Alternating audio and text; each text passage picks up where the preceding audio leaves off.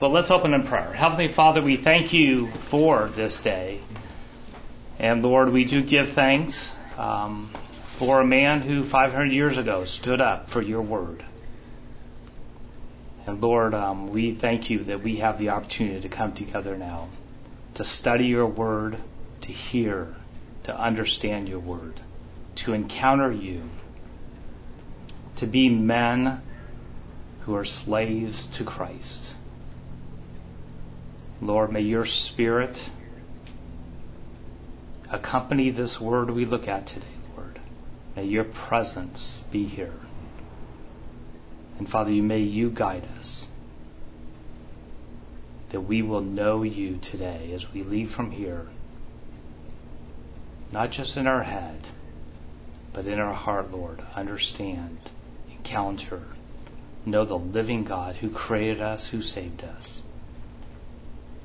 And be with us, Lord. In Jesus' name, amen. All right. Tom, you don't have one of these yet, I don't think. Thank you. There you go. Whoa. Yeah.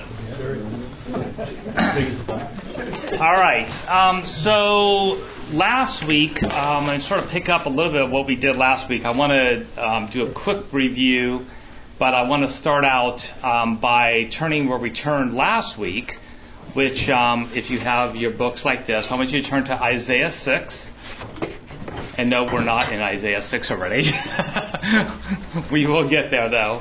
But anybody remember why we turned to that last week? His calling?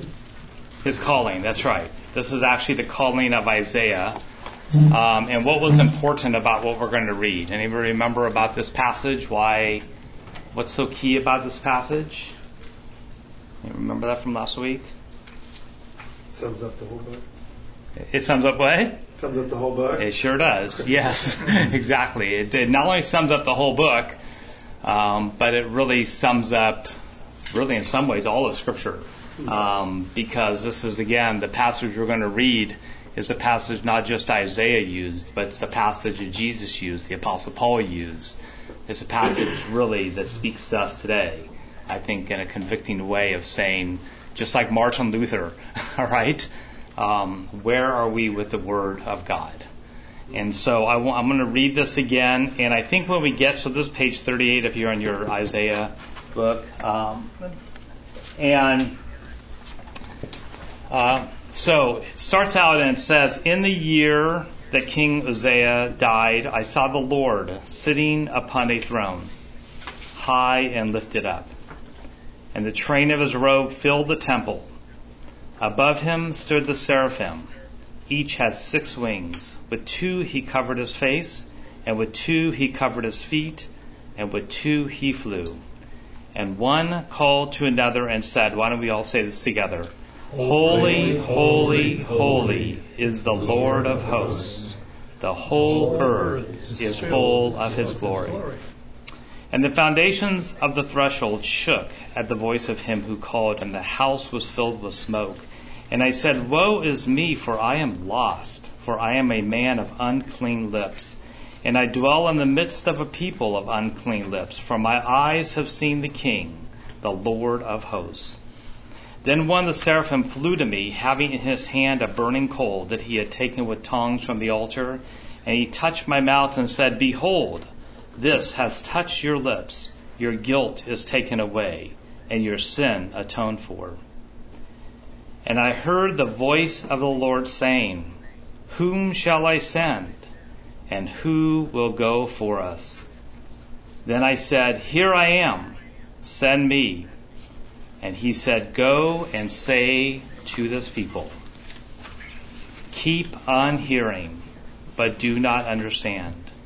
Keep on seeing, but do not perceive. Make the heart of this people dull and the ears heavy, and blind their eyes, lest they see with their eyes and hear with their ears and understand with their hearts and turn and be healed. The word of the Lord. That is what Jesus also said to the people as they were listening. It's what Apostle Paul said in Rome to the people. And we're here and we're going through Isaiah to hopefully be a people that will hear with their ears, see with their eyes, and understand what the Lord has for us with our hearts. So to do that, we're going to do a little bit like we did last week, a little bit of a different twist. We're going to practice hearing. Okay, we did that last week. We're going to do it again. We're going to hear Isaiah 1, chapter 1 through 2:5. And we were talking about that last week because this is going to be, we're going to learn, this is like the key introduction. You know, if you think of anything you ever read, like a book or anything that introduces something, this is the introduction really to Isaiah. And it really contains in it themes of what's going to happen throughout Isaiah, as we'll learn. So we're going to spend some time really getting Isaiah 1 to 2:5 in our head. So what I want you to do is, last week I had you, in your book, if you have a pen, yes, Tom. Just a little footnote. Chapter 6, verse 1 is a page in Oswald Chambers. He deals with that. Oh, really? First sentence. And it's about how a Christian matures and is challenged when his mentor passes. King Uzziah died. That's when he saw the Lord. King Uzziah was a good man. He was a godly man. And he was the mentor for Isaiah. So when he died, now responsibility fell on his shoulders. And as soon as it fell on his shoulders, he saw the Lord. Oh, let's see. That's good. Yeah. I actually did not know that. So Chambers uses it as a theme, saying kind of more to pastors. And he says, when your mentor passes, the mantle's on you now. Now you're the boss. Called. Now you have responsibility. Now you see the Lord. You don't have anybody to coddle up to and say, what do I do? Yeah. Yeah. Good. That gives some good context. All right. So last week I had you, so if you see there's a page right before Isaiah 1. Does everyone have a pen, or anybody need a pen? I think I have one. Here you go. Tom, you need one? Yeah, but I got some in the car. Oh, I think I have. I think there's some here. There you go. All right. So last week, what I had you guys do is we were listening to this. So we're going to listen to it. We're going to listen to a different version than we did last week. And last week, I had you, as we were listening to it, to think of one word that you hear, that you pick up as you do it. And again, this is, we are to hear God's word with our ears. And so we're going to practice doing that. So last week it was that. And in fact, everybody remember what most of you heard? Prophet. What was the word? Prophet. Very good. Okay. So this week what I want you to do is I want you to sort of imagine yourself as if you were maybe back in Jerusalem. Who knows where this was, where Isaiah might have said this, or whether he said it out loud, or whether people were reading it, or hearing it. But I want you to picture, like, let's say you were at the time of Isaiah. Say you were in Jerusalem. You're one of the chosen of Israel. You're one of God's people. And I want you to imagine that you hear Isaiah saying this to you. All right? And I want you to think of it personally, like you're a group, okay? And we're all like, hey, we're Israel. This is who Isaiah is speaking to. And I want you to sort of listen. As you're listening, I want you to think, is there something you're hearing? Something that you're picking up? Something that you hear either for yourself personally, or something that just strikes you as you listen to this whole thing that you're hearing Isaiah say to you. And you don't have it written down, so you really have to listen, to what he says. All right? Everyone got that? Mm-hmm. So we're not to read along? No, you're not to read along. Keep your closed. Yep, you're just to hear with your ears. Okay? Yeah. All right. Can we write as we hear it? You what? Is it okay to write as we hear it? Yes, you can definitely write as you go. Yeah, so feel free to write in that part there as to what you're hearing, but something again that more strikes you as we're going through.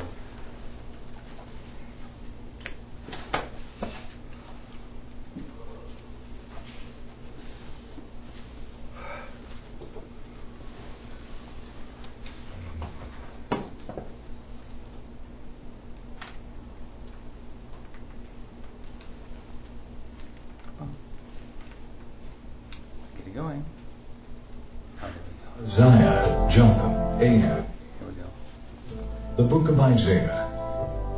Chapter 1. These visions concerning Judah and Jerusalem came to Isaiah son of Amoz during the reigns of Uzziah, Jotham, Ahaz, and Hezekiah, all kings of Judah. Hear, O heavens, listen, O earth. This is what the Lord says. The children I raised and cared for have turned against me. Even the animals, the donkey and the ox know their owner and appreciate his care, but not my people Israel. No matter what I do for them, they still do not understand. Oh, what a sinful nation they are. They are loaded down with a burden of guilt. They are evil and corrupt children who have turned away from the Lord. They have despised the Holy One of Israel, cutting themselves off from his help. Why do you continue to invite punishment? Must you rebel forever? Your head is injured and your heart is sick. You are sick from head to foot, covered with bruises, welts, and infected wounds, without any ointments or bandages. Your country lies in ruins, and your cities are burned. As you watch, foreigners plunder your fields and destroy everything they see. Jerusalem stands abandoned like a watchman's shelter in a vineyard or field after the harvest is over. It is as helpless as a city under siege. If the Lord Almighty had not spared a few of us, we would have been wiped out as completely as Sodom and Gomorrah. Listen to the Lord, you leaders of Israel. Listen to the law of our God, people of Israel. You act just like the rulers and people of Sodom and Gomorrah. I am sick of your sacrifices, says the Lord. Don't bring me any more burnt offerings. I don't want the fat from your rams or other animals. I don't want to see the blood from your offerings of bulls and rams and goats. Why do you keep parading through my courts with your worthless sacrifices? The incense you bring me is a stench in my nostrils. Your celebrations of the new moon and the Sabbath day and your special days for fasting, even your most pious meetings, are all sinful and false. I want nothing more to do with them. I hate all your festivals and sacrifices. I cannot stand the sight of them. From now on, when you lift up your hands in prayer, I will refuse to look. Even though you offer many prayers, I will not listen. For your hands are covered with the blood of your innocent victims. Wash yourselves and be clean. Let me no longer see your evil deeds. Give up your wicked ways. Learn to do good. Seek justice. Help the oppressed. Defend the orphan. Fight for the rights of widows. Come now, let us argue this out, says the Lord. No matter how deep the stain of your sins, I can remove it. I can make you as clean as freshly fallen snow. Even if you were stained as red as crimson, I can make you as white as wool.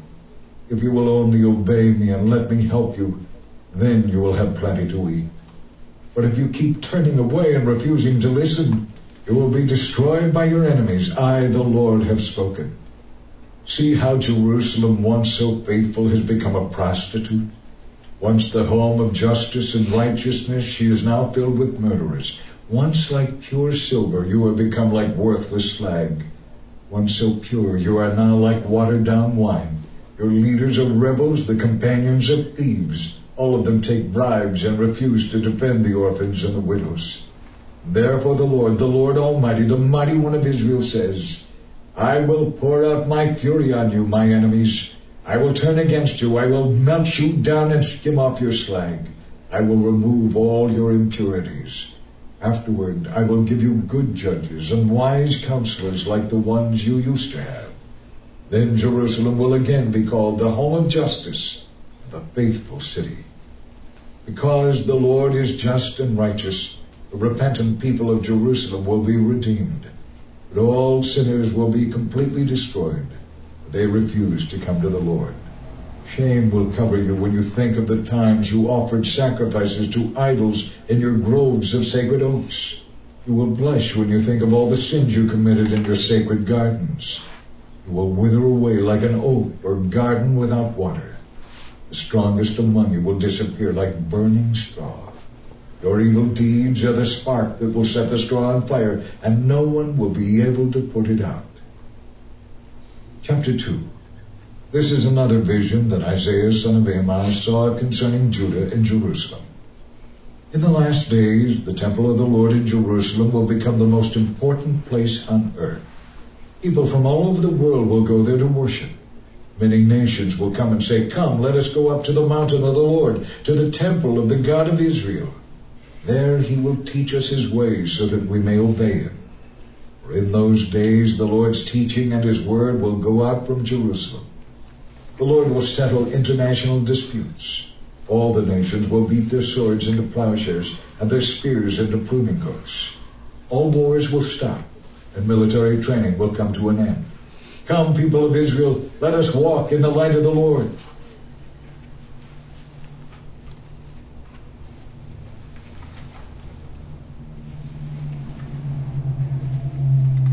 All right, so what did you hear? What stuck out to you? It's one word. Huh? One word. Nope, just no, not one word. Really, more just not the word. Just it could be a one word, but it can be just anything that just struck you as to what you heard Obey this me. time. Obey me. Okay, write that down too in your Bibles too, so you guys sort of remember. I even put a date there as we're listening to it. I heard that God's people had abandoned God. He didn't walk away from them. They walked away from him. Oh, good. Okay. So God's people walked away from him. He did not walk away from them. All right. It had a very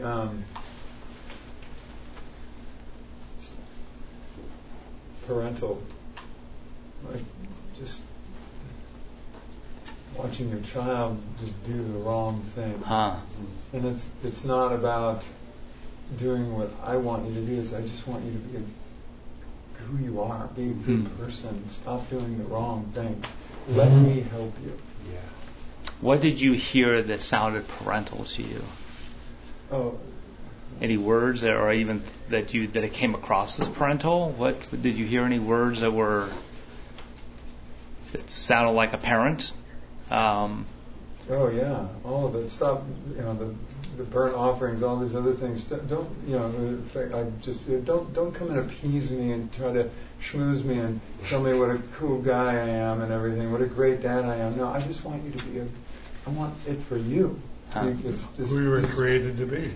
Yeah. It's just painful to watch, and the more you do that, the more painful it is. The more it's just, Huh.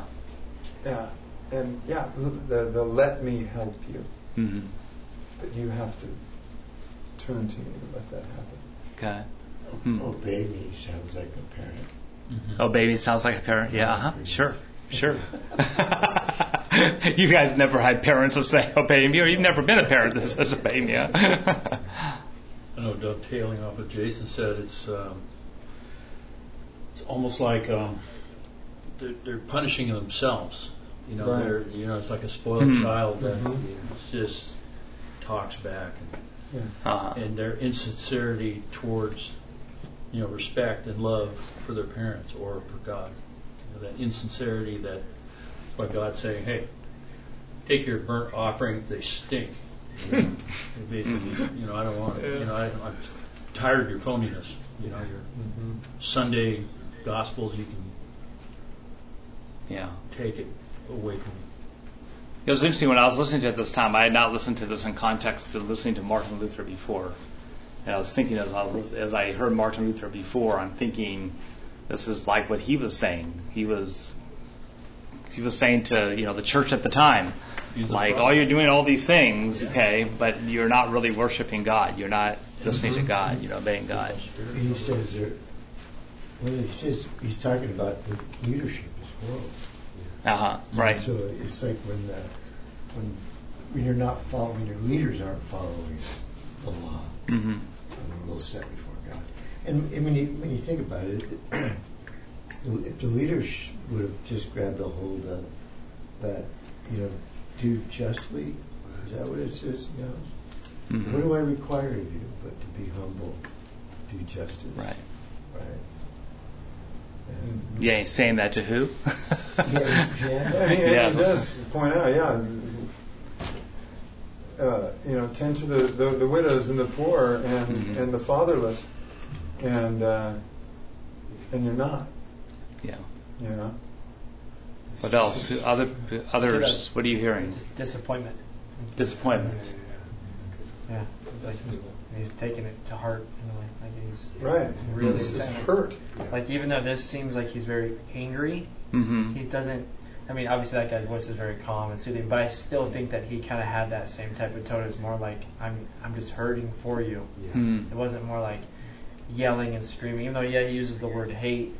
That's why I get like you sense a little bit of anger. Yeah. But I think it's more like a disappointment. It's like very like why. You know, like why have you drifted so far? Or why are you doing this? You know, and none of this means anything. And he's just like hurt. And he's probably trying to convey it like that way instead of like an angry way. You know. What else do I need to do? Yeah. Like a parent, like my father anyway, when he was scolding me, he was very redundant, and it drove me crazy. And do you hear redundancy there? Redundant. He goes through about 3 cycles of the same thing. Yeah. Very interesting. You're really a rotten bunch. You know, you really disappointed me, but you know what? If you turn around, I really love you, and it'll be great. And why don't you just shape up and then we're back down into the judgment. You know, you're really screwing up. I hate it when you do this and then he's back up. You know, but if you're good, I'll be forgiving it. Yeah. And it's hard for me to read this book. I've been trying because it's really redundant. Maybe your father was really wise. Yeah. But why? He deliberately wanted to drive me crazy. Yeah, I like what you said. The redundant. Why? I mean, so why do you think it is redundant? Because they don't get it. Yeah. So that's interesting. Because when my father did it to me, I got it the first time. He'd come in and lay down on my bed like this. And he just wouldn't let me leave. And he'd go over it and over it and over it, scolding me and berating me. And no. It's like, I got it. It's because you thought you had. And if I got a little impatient, then he'd really go off. He's not finished. Beat the dead snake. Huh? Beat the dead snake. Well, it wasn't a matter just of you getting it. It was also the fact that I don't want you should not want this to happen again. I'm going to make this painful. I know what I'm doing. Oh. Yeah. The lecture was the punishment. That's right. Yeah. Well, I just wonder if God had a few drinks like my dad did. No, but I think like as a kid and even now, like when my dad talks to me, I'm always like, yeah, I know. Like I know, I get it. Like I think I got it. You know, I think, and he's like, you know, maybe people think they have it. Yeah. I have it under control, and that's probably why he's doing redundant, and now you don't. Because we all have to be reminded that we have nothing in control anymore. I always felt as a kid. Oh yeah, I got things. I got it. That's my daughter right now, man. Oh. You tell her, you correct her. She's like, okay, I'm on it. You're like, no, you don't understand. Like, I'm going to keep going. Even like positive advice. I'm like, yeah, I got it. Yeah, got it, Dad. I mean, I like listening to your language. See how you just said that? You don't understand it. Hear that understand again? You don't understand it. Yeah. Gotcha, Dad. No, you don't. And that's because she doesn't listen. Yeah. So how would you say that? Don't understand it. So how do you know as a parent that she doesn't understand it? Oh yeah. Well, I mean, she's not doing it. You just know. Well, there's like a level of conviction that hits, right, where they go, oh yeah, okay, thank you, right? I think when your kids understand it, they're like, thank you, I needed that, or at least that's the hope, right? Not that you see that all the time, but I mean, it's interesting for me. I noticed in this there is nuance as he's going. And what I thought was interesting is the contrast where at first he tells them to wash themselves. And then a little bit later he's saying, let me wash you. I'll wash you white as wool. Right. I can make you clean. Yes. Don't worry about your sins. I'll clean you. And so you're like, it's just interesting to listen to. Interesting. That's whether it's nuance or it's like two sides, it makes me think of like when Paul's like, work out your salvation with fear and trembling, for it's God who's at work in you. Yeah. Right? And you're going, oh, these almost contradict, right? But he's going, no, both of these are working together. That's right. Yeah. It's interesting. You let me help you. Yeah. That's the thing. It's just that's kind of that in a nutshell. Like, but you have to play that role. You have to be the one letting me, but I'll do it. Yeah. Anybody else who else said anything that you sort of picked up? It seems to me like he's also talking about like he doesn't like these sacrifices, right? Mm-hmm. He wants sacrifice of lips. He wants what? Sacrifice of your lips. Yeah, okay. He wants us praising Him and being thankful, entering into His courts with thanksgiving. So it's the sacrifice. He was even saying it back then. You know, you're shedding all these, the blood of all these animals, but I want to hear a sacrifice from your lips. I want you to take time and praise me and thank me. And mean it. Yeah. Or from the heart, right? Yeah, so right. All From the about heart, the right. It's all about the heart. And He knows, right? Yeah. He knows if we're just giving Him lip service. Or Is it also the actions, though, the actions of abiding? Because I can say a lot of things, but if I'm not fully abiding, I agree with what's being said. And abiding. So just living it out. Yeah. So, well, let me see. Is there anybody else that hasn't said anything? Yeah. Well, just going off that, it seems like it's just like a relational thing and like a heart thing, not just like a you must do this. Like it reminded me like right away of like Psalm 51 where it talks about like I don't delight in sacrifices or burnt offerings, but then it says in verse 17, the sacrifices of God are a broken spirit, a broken and contrite heart. nice. Oh God, you will not despise it. It just seems like an exact like parallel to that. Like at the beginning of Isaiah 1 of like how they're like turned away and it's like their hearts aren't with God, like even though they may be doing like parts of the law. So it's like they may be doing it, but they're not really. Their hearts are not there. They don't understand. Yeah. Okay. I haven't spoken yet. Can I speak? You didn't speak? Did your dad succeed? No. Still not finished. It's the same thing that Jeff was looking for, and we look for with our kids. You know when it's struck the heart, and you know when it's not. Yeah. I think it goes back to your chapter 6, because when Hezekiah died, then he looked up and he had this vision, and he saw heaven. And then as soon as the vision hit him, he confessed his guilt. So I think that's the first move that may apply to the children of Israel too. To confess the guilt before repentance. You're confessing guilt. He says, I'm a man of unclean lips. Yeah. And he doesn't ask for anything. He just confesses that, and God goes, oh, really? Here's the coals from the altar. Now you've just been, cured of that. Yeah. It was a gift, and he didn't do anything else. So in some ways, Isaiah is sort of setting the example here. Absolutely. Yeah. Confess your sins to one another. Yeah, that's good. Yeah. I think there's a little message of hope here because God's doing this out of love for His people, and He's going to discipline them, but He knows He's bringing them back. Yeah. Let me read this a verse. It says, And He touched my mouth with the gold, with the ember, burning coal, and He touched my mouth and said, Behold, it says, touch your lips, your guilt is taken away, and your sin is atoned for. All he had to do was confess that he was guilty of unclean. Yeah. Good. All right. Well, just real quick, I'm thinking about the parenting thing too. That I'm thinking of my youngest now, and she'll want to skip over the moment of repentance to the moment of embrace. Whoops, sorry about that. Let me give you a hug, right?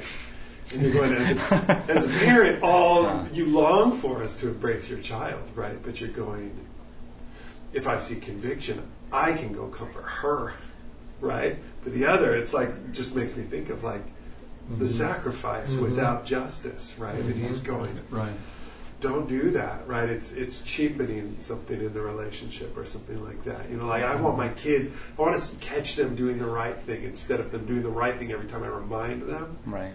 And you see him going I want to find you guys helping the widow and the orphan. That's what I want to see you guys doing. And then I can just come to you and embrace you, right? Anyway. Yeah. All right. Good. That's good. You guys heard. Heard well. It's sort of different, isn't it? Trying to, especially something long like that, trying to really listen through it. We're so used to, I don't know, for me, I'm used to reading, and then reading again and moving my eyes back and trying to look at back and forth. Really learning to listen it's not something moving too quickly for you to be able to digest it. It does. It moves very quickly. Yeah. You go. The one thing that is interesting in it is that, again, in terms of like the parental component, is there's still he's laying down some things that you should be doing, right? That are pretty obvious demonstrations of doing the right thing. At the same time, he's not mastering them. He's not saying boom, boom, boom, boom, boom, and it's not 100% clear exactly what they're doing wrong, exactly what they're missing. That's why the 6 is interesting. Let them continue not to see unless they see with their eyes, hear with their ears, and with their heart. Yeah. And are willing to heal. Yeah.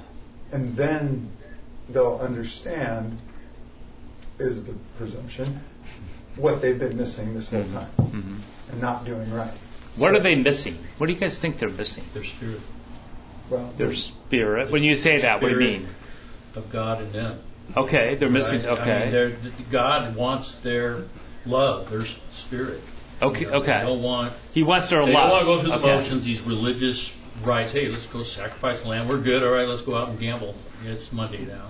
It's like he wants that to be meaningful. To feel it in their soul, in their heart. Okay. In their spirit. And worshiping Him in spirit. Yeah. Truly worshiping. Okay. Truly love, like we want from our kids. Right. Yeah. One other thing I heard was that they were in need of bandaging, and then bandaging. It says he's talking with the term healing them. In need of bandaging. I know that's an interesting way of putting it. It yeah. really is, right?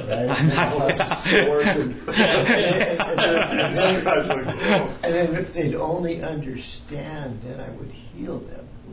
Huh. You bandage them up. And interesting. Yeah. Huh. I thought about that's an interesting metaphor. That's good. But Greg, at this point, haven't they gone like way off track, worshiping other idols? Have they? At this point, they had gone way off yes, track, they have. worshiping idols. The earth poles were set up, the high places, worshiping the gods of the other surrounding nations. Right. And, I mean, they weren't even, disobeying. They were on a whole different path. Yeah, and I mean, at this point, we're talking about around 700 BC. So at this point, you know that because already Israel has been split. Yeah. I mean, you've got two different kingdoms. You've got the northern kingdom, Israel. You've got the southern kingdom, Judah.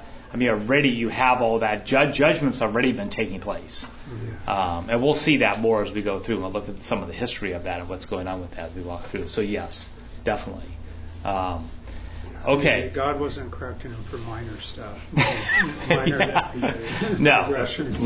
And it's sort of like, I don't know who is, well, maybe Tom was saying this a little bit, but it's like there's a pattern that's been going on for quite some time, as we'll find out. Okay. But those things that at that point, I don't know that there's a tremendous difference between a minor. The things that you might think are minor transgressions are just the same exact thing masked in a way that appears to be less dramatic, less specific, and frankly more insidious, more dangerous. It's very, very easy to see a burning metal cow on the hillside and go, okay, I know what's going on there, as opposed to not that.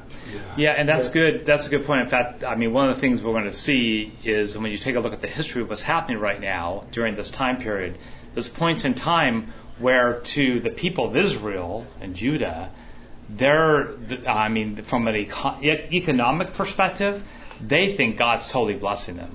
A lot of things are going well. Their economy is going really well. They have the stock market. The stock market's going up. I mean, there's a lot of things going on that they think, wow, life's really good. What they don't realize is that what they think is God's blessing we'll see is really because of what they've been doing to get that, and not really following God. So we'll see that as we go through.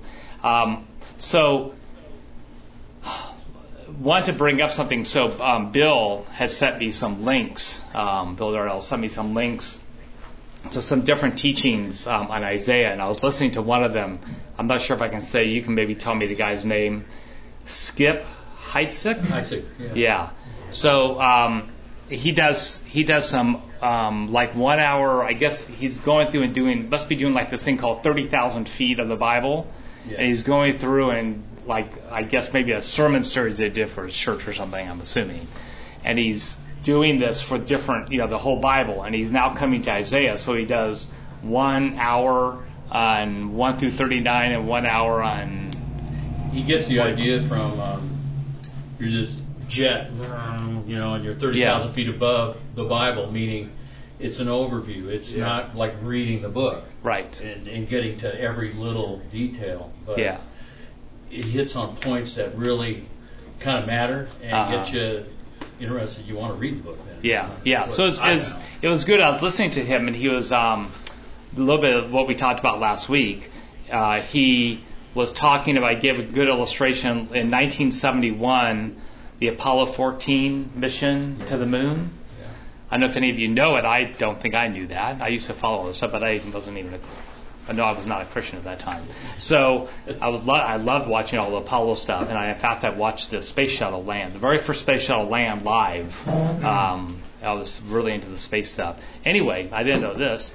Was in 1971, this guy Skip was talking about how the Apollo 14 went to the moon, and when it did, it took the entire King James Bible on board with it. Okay, but that King James Bible had been reduced 63,000 times in size to where it ended up being the entire Bible fit on 1 2-inch by 2-inch microfilm. Agreed. Okay, and so you could this is one little Bible, and the one little 2-inch by 2-inch, you have the entire scriptures reduced down to the small size. And I was thinking about what we were talking about last week. I mean, that's sort of what we were saying with this pen. Mm-hmm. When we were looking at this pen last week, it's got on the bottom, it's got all the Old Testament, all right, and on the top, it has the different New Testament, all right. And we were talking about last week how really for this to be truly the full pen, you've got to have both. Okay, you've got to have both the Old and the New, and they come together to form one, the entire Bible, the entire Scriptures that we have. But we only have a piece of it. We don't really know what's going on. He made a point, which is also the point about why we're doing what we're doing. Is sort of a little bit of our approach with Isaiah, is that he actually said too. He said you can look at Isaiah. Think about it. Isaiah is how many chapters? 66. And how many chapters are there in the Old Testament? 39. How many? Right, exactly. How many chapters are there in the New Testament? 27. Do your math. 27. Okay. And what's interesting is a lot of people, where do they divide Isaiah? 39. That's right. The same. Exactly. They divide Isaiah. There's a big shift that happens in 1 through 39. So you can now look at this as almost like Isaiah. Mm-hmm. All right. Mm-hmm. And that in a sense, Isaiah is representing, and what it's going to go through when you look at Isaiah is really all of Scripture. The whole Scripture. Okay, so Isaiah is sort of like a miniature version of the entire Bible. All right, and so you've got the first 39 chapters, you've got the last 27 chapters. All right, and in fact, the last 27 chapters sort of pick up in chapter 40 with the New Testament themes and the hope that's going on. All right. Well, the same thing with what we're doing. The reason why we're right now going to spend more time in chapter 1 through 2:5 is because chapter 1 through 2:5 is really doing the same thing. It's now taking and even compressing more, and what Isaiah is doing in chapter 1 through 2:5 that you listened to today is really presenting the themes that are going to occur throughout all of Isaiah, which is the same things in many ways that occur throughout the whole Bible. So you can see just sort of the majesty, majestic of God, of how He's put all this together in that way. So we see that actually even in chapter 1. And it's one of the key reasons why it's important for us to take a look at that, because once we sort of get the foundation as to what's happening, then we can start using that to become the base of everything else we're looking through with Isaiah. So that's a lot of the reasons why we're focusing, particularly in chapter 1. So Tom, your dad was right. Yeah. How did that relate to his dad being right? Oh, by doing it over and over again? Yeah. Same cycle repeated yeah. over and over again. If you were to take a look, I'm going to try to do this, Bruce. Hopefully you're going to see this. Let's see if I can pull this off. I'm going to try this. It's so hard to see. Here we go. Share screen. Okay. So, Bruce, hopefully you're going to see this. All right. So, anybody want to guess what you're looking at right now? And particularly, but now this is sort of hard. This is sort of hard to see, but I particularly want you to focus on the gray portions, which are from here to here. Okay, I don't know if you can sort of see it. It's hard on this TV. It doesn't have very good contrast. No, that's a good contrast. What did you say? Can you guys see that? Somebody interrupted you. What did you say? Sorry. So I want you to look and see. Can you guess what you're looking at? And I particularly want you to look at this middle shaded portion, wherever it is. It's hard for me to see when I'm right up to it. What you're looking at there. Looks like a sky. We're going to see now. You know, we were hearing before, but I'm going to show you something. See something. The length of the chapter. That's what I was thinking. Okay. The length of chapters of what book? Isaiah. Very good. Very good, Tom. So when you say the length of the chapters, what are you seeing there? Well, so the length is represented by what? The high bar. The height. That's right. Exactly. The high bar being black, right? Yeah. So the high bar is not so much black, but these are the bars right here, the white coming down. So chapter 1 of Isaiah starts right here, and so the number of verses within that chapter is how long that is. Why do they have it upside down? It's true. Well, you'll see in a second why I have it upside down. It's really not upside down. And flat. So you can see that if you looked at chapter 4, they'll be there. All right. But what's fascinating. That's not me. Good talk. Just as what I ate for lunch. Yeah. All right. So why does it look like it upside down? Well, it's really not upside down, because what is fascinating about Isaiah, but more than just Isaiah, is if I move this down, if I can try to do this. You see what you're looking at here? What you're now looking at is you're looking at from each chapter.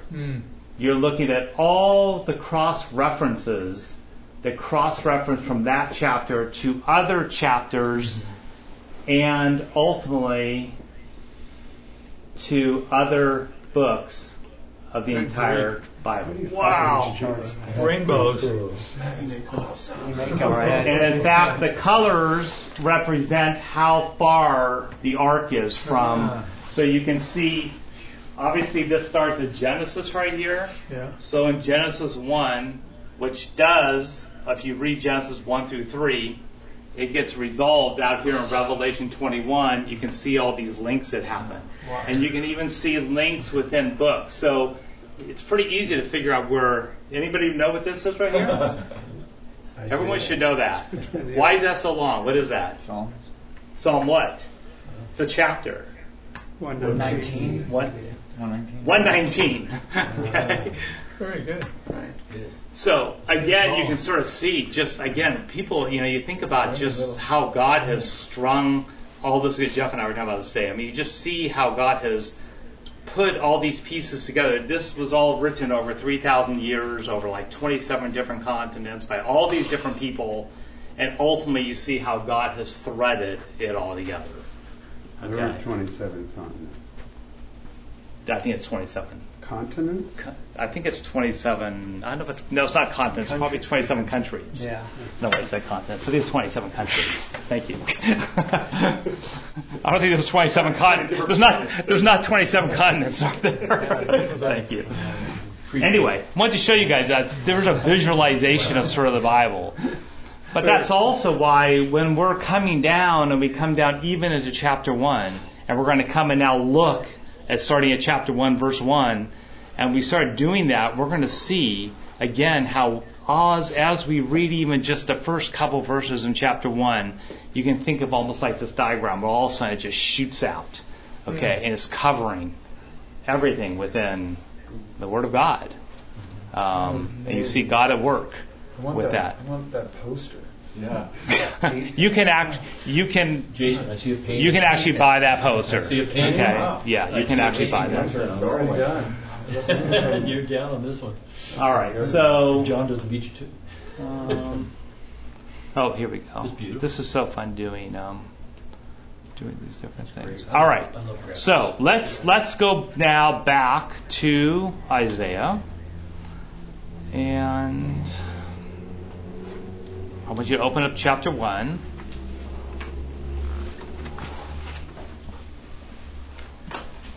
But it was just written by men. Yeah, no, and that's Yeah. Really good at it. and that brings up Over thousands of years. Yeah, what Jason just says, only written by men. I mean, that brings up a reason why. I mean, one of the many, many reasons why we do this. Well, we're going to see some of those reasons right now. Why do we get together on Tuesday nights and study the Word of God? It reminds me of just about a month ago. I was just outside walking the dogs in the lawn by where we live, and up drives a car, and I immediately knew who was in the car, because in the car were two young men dressed in suits, okay, and Elders. exactly, and they got out of the car and they had little name tags on, and they immediately came up to me and Did they sing? they didn't sing. Broadway show? They didn't sing, but it was interesting because they're Mormons, Yeah. all right, and young Mormons, and so we started talking, and they asked me, and I mean, it's pretty, you give them a lot of boldness. I mean, they don't beat around the bush. It reminds me back in the old days when we used to go door to door, and give people the tracts and everything. They are so good because they just start right off. Hey, do you know the Lord? Do you know Jesus? I mean, they actually use all the same language. Anyway, so we got talking, and they asked me, well, have you ever read the Book of Mormon? And I said, I have. And they said, well, what did you think about it? And so the interesting thing is, when you think about what we looked at there with that picture, the Book of Mormon is written by how many people? One person. Yeah. Okay. Written by one person, okay, who's sort of claiming that this is from God. One person.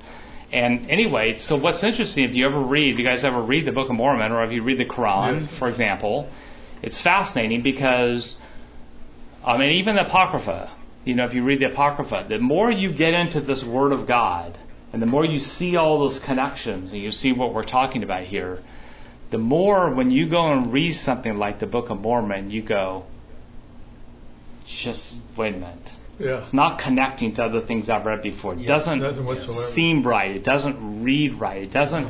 You get this sense almost like you're dealing with an imposter, like you're talking to someone. And I told them that honestly. I just said I don't feel like when I'm reading the Book of Mormon that I don't feel, the Spirit of God. I don't feel. I said it just doesn't connect with everything else that I read in Scripture. The connections are not there. But what's fascinating is what's the book most quoted in the Book of Mormon? By far, some huge amount of times, Isaiah. Yeah. All right. In fact, the Book of Mormon uses it all the time. Include the Bible? What is the relation? No, so the Book of Mormon sits by itself, written by Joseph Smith, with no books from Scripture in it. Well, no, correct. Okay. Correct. But it quotes Scripture. But it quotes Isaiah intensely. There's something like, I don't remember off the top of my head, almost like in the Book of Mormon, there's almost like 20 chapters of Isaiah that are almost quoted in full when you put the whole thing together. So they use that and pull that all together. But again, but Jones that graph even goes further. Yeah. Yeah. But when they study, they have the the Bible alongside of the Book of Mormon. Yeah, they do. But what's interesting is when you start trying to make, and that's part of the reason why we're doing what we're doing. When you start making these connections, you start seeing this, those arcs, and you then try to start listening to what they're saying in the Book of Mormon, and you try to make those arcs over to Scripture. You go, C.S. Lewis has got this great example of that where he says, because we've essentially claimed the same thing with the New Testament. Like we've found this missing piece, right? Yeah. For the Jews, right. Yeah. So we come with this missing piece, and he would say, well, if you picture it like a symphony, this missing piece should be the thing that ties the whole thing together, right? Uh-huh. Not starts a new song. Right. And which is what the Book of Mormon does. Right. It starts a new song. Right. Versus you look at that picture and you're going, like all the arcs come together, right? You're the symphony is there. It's this missing piece that like all of a sudden makes sense out of the whole, which is cool. Yeah. No, good. It's a good illustration for that. Yeah. But Craig, just a quick question. You mentioned the Apocrypha. Apocrypha. Yeah, is that how you pronounce it? Apocrypha. Okay. Don't ever go by my pronunciation. Yeah, well, I'm terrible at that. Yeah, so, my wife is. Is that the intertestamental time? Right. Is that used by the Catholic Church? It is used. What's interesting about that is it is used by the Catholic Church. They do recognize it is separate from other scriptures, but they have it included.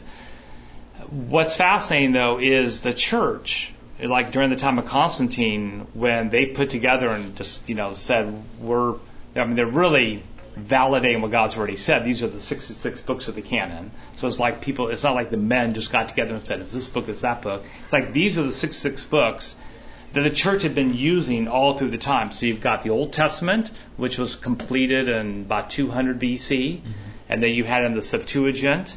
So you had the Old Testament really completed and used by the Jews well before even Jesus was born. Right. No one was disagreeing that Isaiah or Malachi or whatever, those books have always been those books. Yeah. And that's the same thing with the New Testament. If you look at the early church, it is always using basically the same books we have today all the way up. And really in the time of Constantine, where they canonized that, they're really doing what the church already had been doing, saying these are the books. In that, the Apocrypha was never included. The Apocrypha was never even. Have you read the? I've read parts of the Apocrypha. You get the same type of feeling. The Apocrypha, and you probably have too. The Apocrypha to me comes across more as just like history. Yeah. It's like you're reading history. So it's good in the sense you're reading history, but it's like reading history. It's not like reading scripture. Right. Yeah. Right. So it helps you understand some of the things that happened in those 400 years between Malachi. When the Old Testament was done, and when we have Jesus. The Great and all that. Yeah, so you start picking up on the wars and the Maccabee revolution, a lot of different things like that. So it helps you with context then. Yeah, it gives you some historical stuff that went on, but it's not. It doesn't come across Christian. Yeah, Jews read it.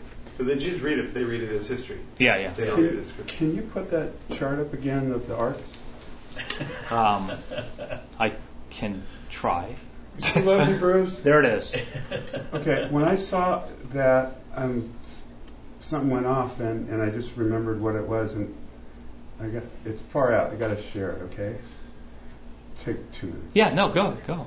You can go online, Princeton University nuclear war exchange scenario, and watch a simulation of a nuclear war going on with the present force structures today, with the strategy in place in the United States, Soviet Union. And it looks like that. Yeah, with all the missiles that come. It looks like that.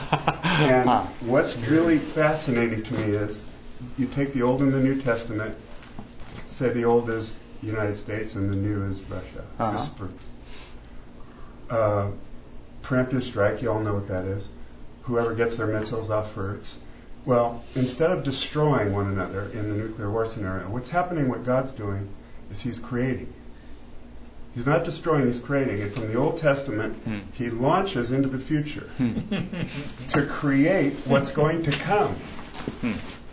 And then the other side, the New Testament, is launching into the past to say, we read you, we hear you, we're retaliating.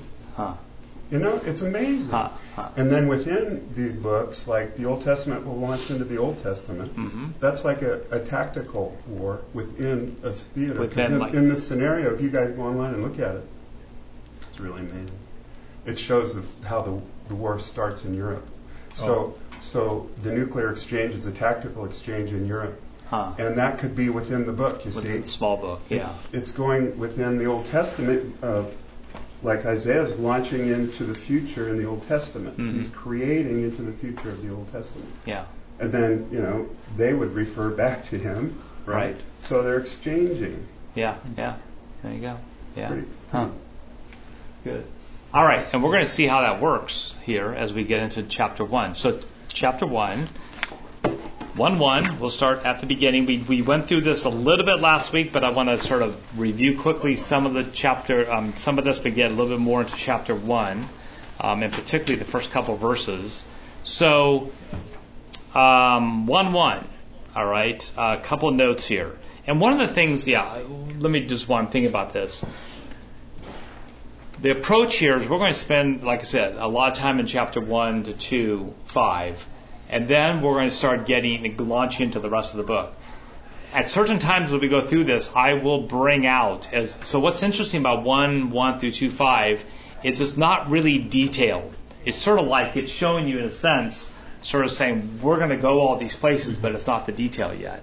Once you start getting past 2:5, you then start getting into some of the actual detail of the oracles, saying this is what's happening when. And then we will start looking at the actual history. What's going on with Assyria? What's going on with Israel at this time? And start understanding some of that with maps and stuff too, to sort of get an idea of what's really going on that Isaiah is describing. Okay. And what I'm also trying to do is instead of us going and watching an overview or looking at the overview of Isaiah, many people have different overviews of it, is for us to sort of see that overview within the Bible itself, within chapter 1, and to see how chapter 1 is going to sort of give us an introduction, an overview of what's happening through the rest of the book. Okay? All right. So, Isaiah 1:1. Last week we talked about, notice how it starts out by saying the vision. And anybody remember what we talked about? What does vision mean here? Revealed from God. Right, very good. So the word for vision here in Hebrew is always used as something that God is supernaturally revealing of Himself or what He's doing that the people would not know. So it's a revelation, okay? It's not like a vision, like a dream. It's more like God's going to reveal something that is literally the revelation of God that we would not know without that, okay? And that's how it's always used. That's why he said this starts out by saying the vision. Now, what's the vision in contrast to? So you notice how it starts out. It's sort of interesting. Isaiah starts out with the vision. What is Isaiah constantly criticizing? So when we think of vision, what's a vision? It's what? I see something, right? Where what's Isaiah going to be doing is over and over again telling God's going to give us this vision to something, but He's going to talk about how the people don't see. So you sort of have this contrast, between I'm showing you something, but you're blind to it. I'm telling you something, but you can't hear. All right. So it starts out with the vision of Isaiah, the son of Amos. Now, we will talk a little bit more about Isaiah as we go through, but there is a lot of people have a lot of theories about who Isaiah is. No one really knows. I mean, no one really knows, what did he do? Who is he? Where was he living? A lot of people will assume he's living in Jerusalem. People will assume maybe he's a scribe of some type because he writes Hebrew so well. But you notice as we go through the book of Isaiah isn't mentioned very often. No. Okay. In fact, you will see that this script right here, this subscript, the vision of Isaiah, the son of Amos, occurs in chapter 1 right here. It occurs in chapter 2 immediately again, the same thing, and then it doesn't occur until chapter 13:1, and that's it. Okay. Then Isaiah himself is mentioned. He's mentioned a few times, like in Isaiah 7:3, and he's mentioned a number of times in Isaiah 36 through 39. His name is mentioned. But again, Isaiah, you don't learn about Isaiah, really. Why do you think that is? Who he was not that important. It's what he had to say and prophesy. Do we know what his name meant? They think it means, it means salvation. Yahweh is salvation, is sort of what they think the name sort of means. And Amos means Yahweh is strong. So names have meanings, but even that is not necessarily exact. Okay, so they think that his name means Yahweh is my salvation. But that's a little bit with trying to play and guess a little bit as to what it really means. So honestly, they think that that's what it means, but they don't necessarily know what that's what it means. Okay, but you're right. So Isaiah doesn't focus on Isaiah. I mean, here's this maybe the most famous prophet of all time, the prophet that's quoted more than any other prophet in the New Testament, and yet you go, who is he? It's not important. It's not important. Yeah. Okay. He's not important in the sense that he's not calling attention to himself. Not at all. You know, saying, "Look at me, I'm the prophet." He's much wiser than that. Yeah. Exactly. He must have been well connected though, within somehow. Maybe that's why he doesn't. He's not bragging. He doesn't have to. It doesn't have to. Yeah. Or he's not well connected, but he's well connected to God. That's right. The real connection. Right. Yeah, the real connection. Yeah. Just to give you sort of an example, Amos is like this too, and I think Isaiah is a little bit like Amos. So turn to Amos, if you have your Bibles, turn to Amos 7:14. It's just interesting how Amos talks about himself, and I think it's a little bit probably like that. Amos is in chapter 7. How were these guys recognized as prophets? We'll talk about that as we go along. What is the way? Well, how do you think that? Let me ask that question. It seems like God would find an open vessel, i.e., what He says in 6. Right. And you will be my prophet. You will be my prophet. Uh-huh. And then He tells King whoever, this guy's your prophet. Okay? And so now he's just part of the court or whatever and is the prophet. And when I have something to tell you, it'll come through him. Uh-huh. Or something along those lines, which is why they were the prophets, and they wrote, these are included in the book. Right. There must have been some godly officiating there, I would imagine. Anybody else have any thoughts as to that? As to what? How do they know he's a prophet? Amos was in the timeline of Isaiah, but he was older, right? He was like before Uzziah died, somewhere in that area. Yeah. They didn't really know because they killed them all. Yeah, I know, exactly. Yeah, including Isaiah. I mean, they don't really know how Isaiah died, but the tradition is something like he was put inside of a hollow tree and cut in half. I mean, so then you're right. So if you want to know if you're a prophet, I mean, that's a good way of knowing. You're assassinated. I mean, obviously one of the big main ways you know you're the prophet goes back to Deuteronomy, and I think it's not cool. I'm going to say like Deuteronomy. I'm not sure if it's 4. There's a couple chapters in Deuteronomy I have to look where God actually specifies what a prophet, how to know if it's really a prophet, which is pretty much that they foretell the future, and they foretell the future accurately, and they foretell the future accurately all the time. Okay, so if you are a prophet and you miss one time, basically Deuteronomy says you're under the curse of the law, and you're not a prophet. Okay, so that is one big way. But to the prophet's defense of say Ezekiel, Jonah. Uh-huh. He prophesied, but yet the Lord repented of what he was going to do. That doesn't make him a false prophet. Right. Yeah. So that's just because he does, that has to be. Yeah. Jonah is a prophet. I always think of VeggieTales. So I just looked something up. And it's like his origins in rabbinic literature, they would say. Like in the Talmud and stuff? Yeah, they would say, thought to be a descendant of Judah and Tamar. His father, Amoz, was the brother of King Amaziah. So I think some people would say he had potentially connection to royalty, which kept him alive for a long time. Right. Longer than most prophets, I think.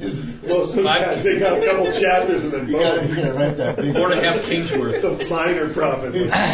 Sorry, guys. And then King Manasseh is said to be the one that halved them. Yeah. This doesn't say anything about the tree. Oh yeah, no, a cedar tree. Yeah. Yeah. Like in a hollow cedar tree or something like that? Yeah, but it says he was killed, tradition says, for claiming to have seen God. And they were saying only Moses has seen God. So that was like his... And again, I guess the reality is we have that, but we don't know. Because the Bible does not tell us. And I think it's always good to just be... Yeah, it's always just good to be aware that we can have traditions like that, but Scripture doesn't say... And maybe there's some reasons why Scripture doesn't say, so you just want to make sure you can separate those two and hold those sort of lightly. For sure. And so, like Amos in 7:14, I love what he says. This is a good example of a prophet, of how you know he's a prophet. As you listen to him, he says 7:14, yeah. He says, "Then Amos answered and said to Amaziah, I was no prophet, nor a prophet's son, but I was a herdsman and a dresser of sycamore figs. But the Lord took me from following the flock, and the Lord said to me, Go, prophesy to my people Israel. Now therefore hear the word of the Lord." So you notice he just sort of downplays who he is. Very humble, very much like, I'm not the one making myself a prophet. If you have people who say, I'm a prophet... Suspect. Yeah, suspect. Okay. I didn't get that. Could you try again? Did you say, "Hey Siri"? Was that my Siri? Oh my gosh. Hi Siri. How you doing today? Syria?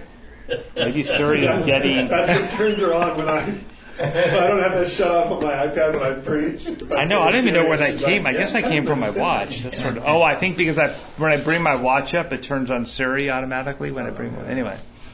Okay, hopefully Siri is learning something about the Bible today. The other place to turn, I want you to turn to, look at Isaiah 39. Isaiah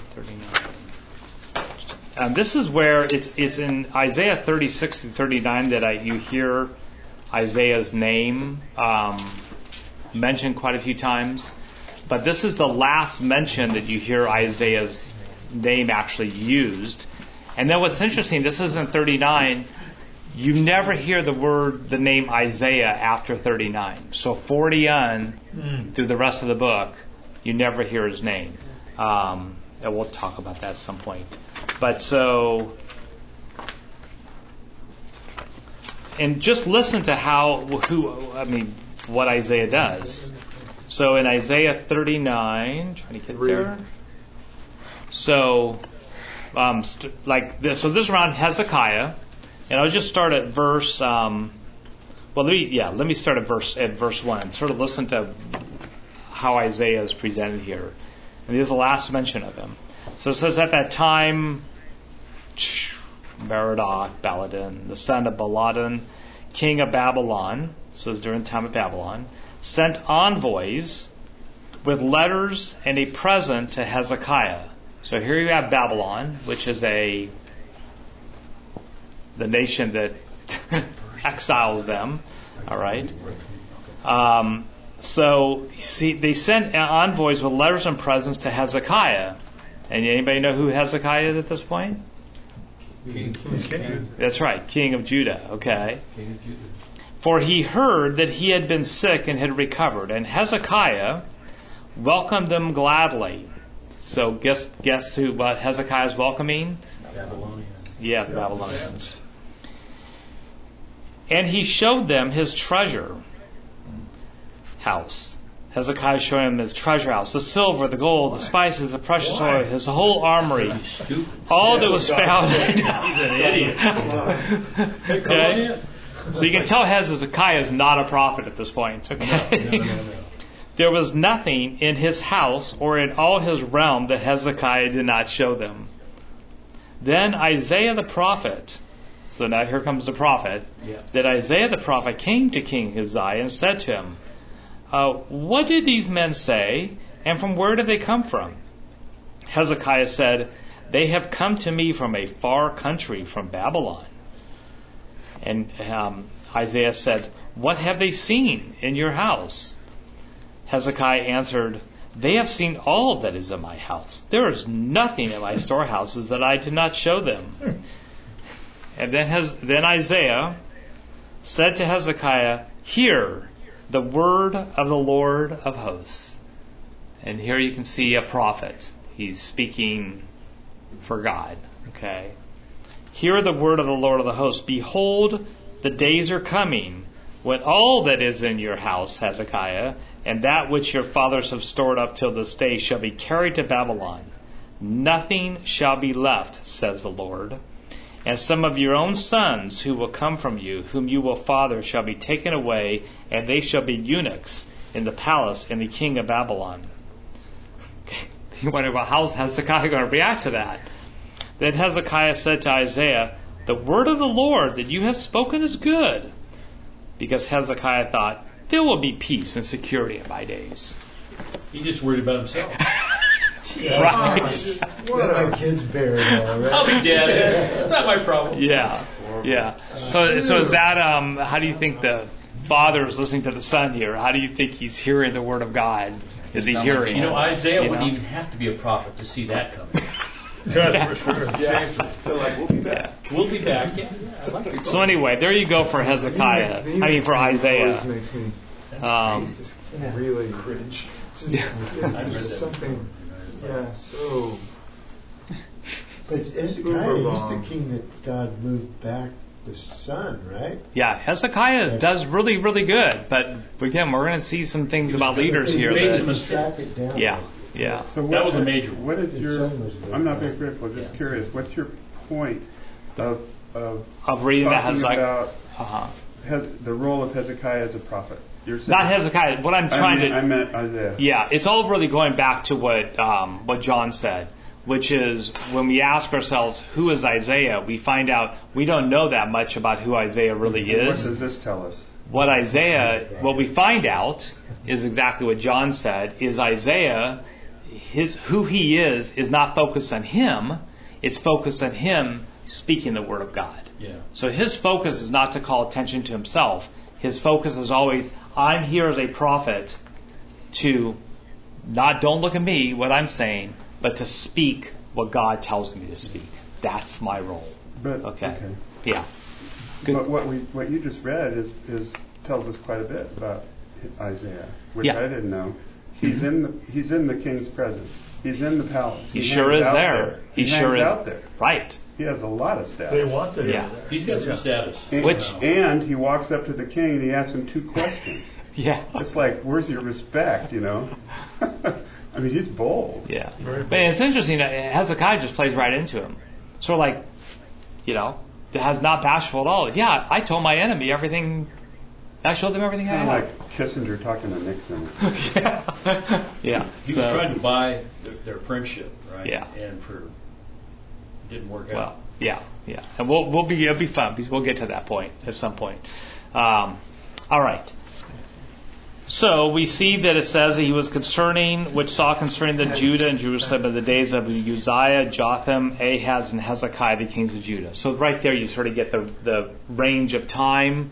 Roughly, these kings are around 750 BC to 680 BC, roughly. Okay. We don't really know exact dates, but somewhere around that time. Okay. So Isaiah lived through the reign of 4. Yeah, of those 4. Right, correct. Yeah. The guy who saw Manasseh or whatever. All right, last week we talked about the beginning of verse 2. What did we say about why is it, hear, O heavens, and give ear, O earth, for the Lord has spoken? Anybody remember what we talked about with that last week? Why does he start that way? Why is Isaiah starting out with this, hear, O heavens, give ear, O earth, for the Lord has spoken? Why does he start that out before he actually says what God says? You remember that from last week? It's like Genesis. It's what? Like Genesis. Yeah. What's God calling? He's sort of calling, during those days, you call witnesses. If you're going to say something, you can call the witnesses who hear what you're going to say that's truth. Who's God's witnesses? His creation. All of heaven and earth. All right. And then what also did we say about when it says, for the Lord has spoken? What did we say last week? When we see that word Lord, what does that mean? God. Yahweh. Yeah, okay. So when you see the word Lord, again, always think Yahweh. Okay, that is always, every time you see small caps, always. If there's anything you can be certain of, that's one thing you can be certain of, is when you see that, you know the Hebrew behind it is always Yahweh. All right. So you see a reference in the Bible back to Deuteronomy. Yes. So that's like one of those arcs. It is. Back, right? That's exactly right. Pulling from, yeah. Right on. And that diagram up there, by the way, I mean, that's just us making, people who've seen the connections. I mean, totally full. Yeah, exactly. Okay, and there's constant connections you'll see as you guys, as you read all this stuff. We look at this, we think just like right now, heavens and earth. Where have we heard that before? Yeah. Genesis 1. Right. Okay. And so you're going to just see, that's one of the things you want to do as you're reading through here, is just go, where are these connections that we're seeing? Were the hardcore Jews at the time never used the word Yahweh or write it? Did they skirt around that? They did. So they never could say the word.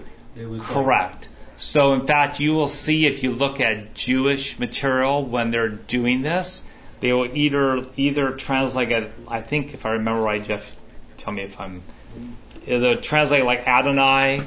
They will. A lot of times you'll see where it will not say a G and just an O, like a dash and OD. Yeah. Because they don't ever want to say that word. So there's nothing in the Bible that told them not to do that. Right. But the Jews started this tradition of never saying it because don't say the Lord's name in vain is one of the commandments, right?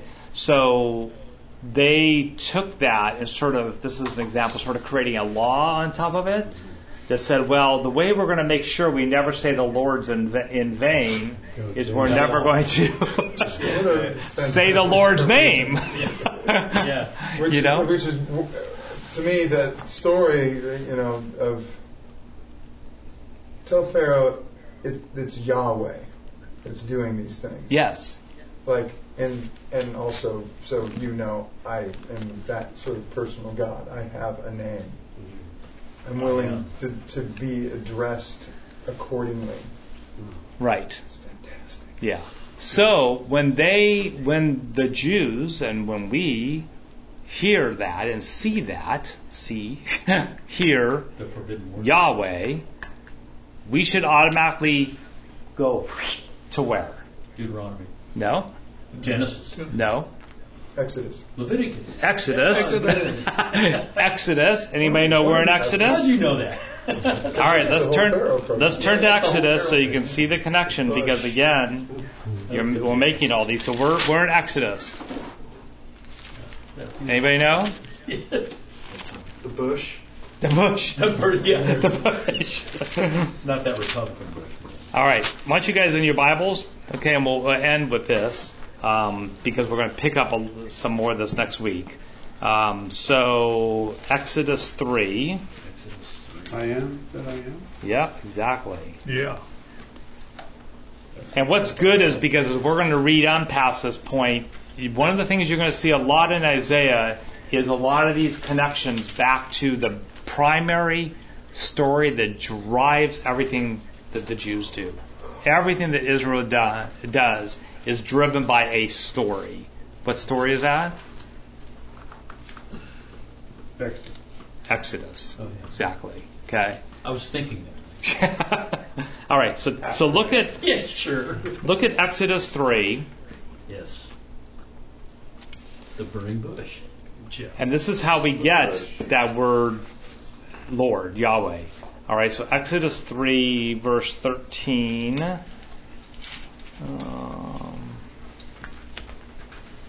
we go. Okay. So everyone there, Exodus 3:13? Yep. It's a good one to start out with. So then Moses, in fact, Jeff already gave us the introduction. We're in the burning bush. Okay. Burning bush story is the burning bush is happening.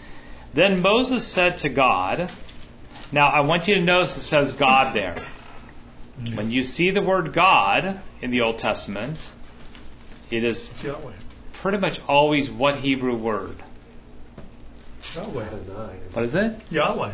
Nope. No. That's when you see Lord. Elohim. Elohim. Yes. Elohim. Yeah. Exactly. Good. So whenever you see read the word God in your Old Testament, it is, I think, pretty much always Elohim.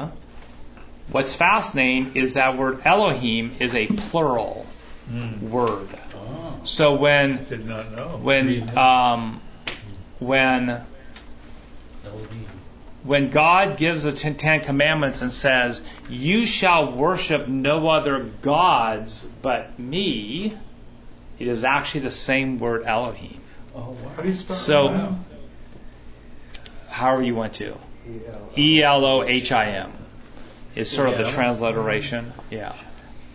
So, when you're reading this, that's why you're going to see a lot of times, as we read in Isaiah, you will hear God say, Lord, the Lord my God, or Lord the God. You hear the two put together. So it's sort of like saying, you remember Yahweh is my personal name. It's like saying, Greg, I'm a man. Okay, Greg the man. Yeah. All right. A lot of times you'll see God will address himself as, I am Yahweh, your Elohim. The Elohim. The one and only Elohim, because all the other Elohims are not real. Does Yahweh only refer to the Father or to the Triune? At this point, they're not thinking that. Okay. So, Yeah. yes. One God. Yes, to whatever you ask there. So, or the it could, Holy Spirit. Yeah. All right. So anyway, just going through here. Then Moses says to Elohim, if I come to the people of Israel and I say to them, the God of your fathers has sent me to you, and they ask me, what is his name? Isn't that fascinating when you think about that Moses is asking God his name? Yeah. Why would he do that? Why would he do that? He doesn't know it. He doesn't know it. Can't see him. Why would he want to say God's name? Why would he want to know? He's got to tell him a story. Yeah. And what are you going to say? He's got to tell him a story. So. Tell him a story. But there's a whole lot of other gods, right? So which God? Who is this God? Didn't all the Jews in Egypt at the time believe in a monotheistic God of the Hebrew God? But guess where they are? They're in Egypt, where you've got all these other gods. Okay, so I think Moses is sort of like, who is this I'm talking to? I'm going to now go to these people, me little Moses, and I'm going to tell them. Okay, so what shall I say to them? Verse 14, God said to Moses, I am who I am. And that is really in Hebrew where we believe that the Yod-Heh-Vav-Heh is put together to create the word Yahweh. All right. Whether they actually said it like Yahweh, we don't really know how they would have pronounced it. But that's where this comes from, is I am who I am. And he said to them, say this to the people of Israel, I am has sent me to you. God also said to Moses, say this to the people of Israel, the what? Yahweh. The Lord, the God of your fathers, the God of Abraham, the God of Isaac, and the God of Jacob has sent me to you.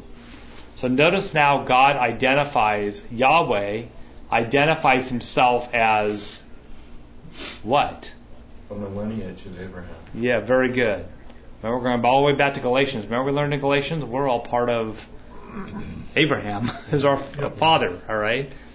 Here we're seeing God say, I am the father of these people who the Jews know. These are the people where the Jews came from, right? It's from Abraham. So he's identifying not just his name, but he's taking it back and saying, I am the one who created this. All right? See that? I will be what I will be. Yeah, very good. Say this to the people, the Lord, the God of your fathers, the God of Abraham, the God of Isaac, the God of Jacob has sent me to you. This is my name forever. And thus I am to be remembered throughout all generations. Just fascinating when you think of that. Again, all generations will remember my name. Okay? Go and gather the elders of Israel together and say to them, the Lord, Yahweh, the God of your fathers, the God of Abraham, of Isaac, of Jacob, has appeared to me, saying, I have observed you and what has been done to you in Egypt. And I promise that I will bring you out of the affliction of Egypt to the land of the Canaanites, the Hittites, the Amorites, the Perizzites, the Hivites, the Jebusites, a land flowing with milk and honey. And they will listen to your voice. And you and the elders of Israel shall go to the king of Egypt and say to them, Yahweh, the God of the Hebrews, has met with us. And now please let us go a 3 days journey into the wilderness that we may sacrifice to the Lord our God. But I know that the king of Egypt will not let you go. Well, we all know that, don't we? Unless compelled by a mighty hand. So I will stretch out my hand and strike Egypt with all the wonders that I would do. After that he will let you go. And I will give this people favor in the sight of the Egyptians. And when you go, you shall not go empty, but each woman shall ask her neighbor and any woman who lives in her house for silver and gold, jewelry, and for clothing. You shall put them on your sons and on your daughters, so you shall plunder the Egyptians. All right. So you can see here, this is the sort of the setup where what is God saying he's going to do? Well, I guess the interesting thing is, what is God telling Moses to say about this God? Not sure if I how to ask that question. I think I'm just going to say it. Okay, we'll close. Notice that but notice that the important thing is not just his name, but that we have met him. They have been in the very presence of this God. So it's not like that Moses is just picking this out, but Moses has met God personally, all right, and knows his name personally, and heard that this is the God that's going to go and rescue his people. All right. And they're holding. They what? They're holding God's people as like prisoners. Yeah, exactly. They're in slavery. Right. All right. So you just sort of get the touch here that you've got a God who comes and meets with Moses, tells him his name, and says, I am the God who's Abraham, Jacob, and I'm the God that's going to now save these people. All right. Okay. So. All right. Enough for tonight. Yes. Just a quickie out of chapter 6 of Isaiah. Verse 8. It's whom shall I send and who will go for us? That's there you go. Yeah. That's good. Yeah. The word us.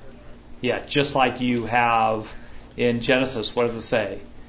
And God, us, uses the word us. Yeah. You get sort of there you get the Trinity peeking through as to what's going on.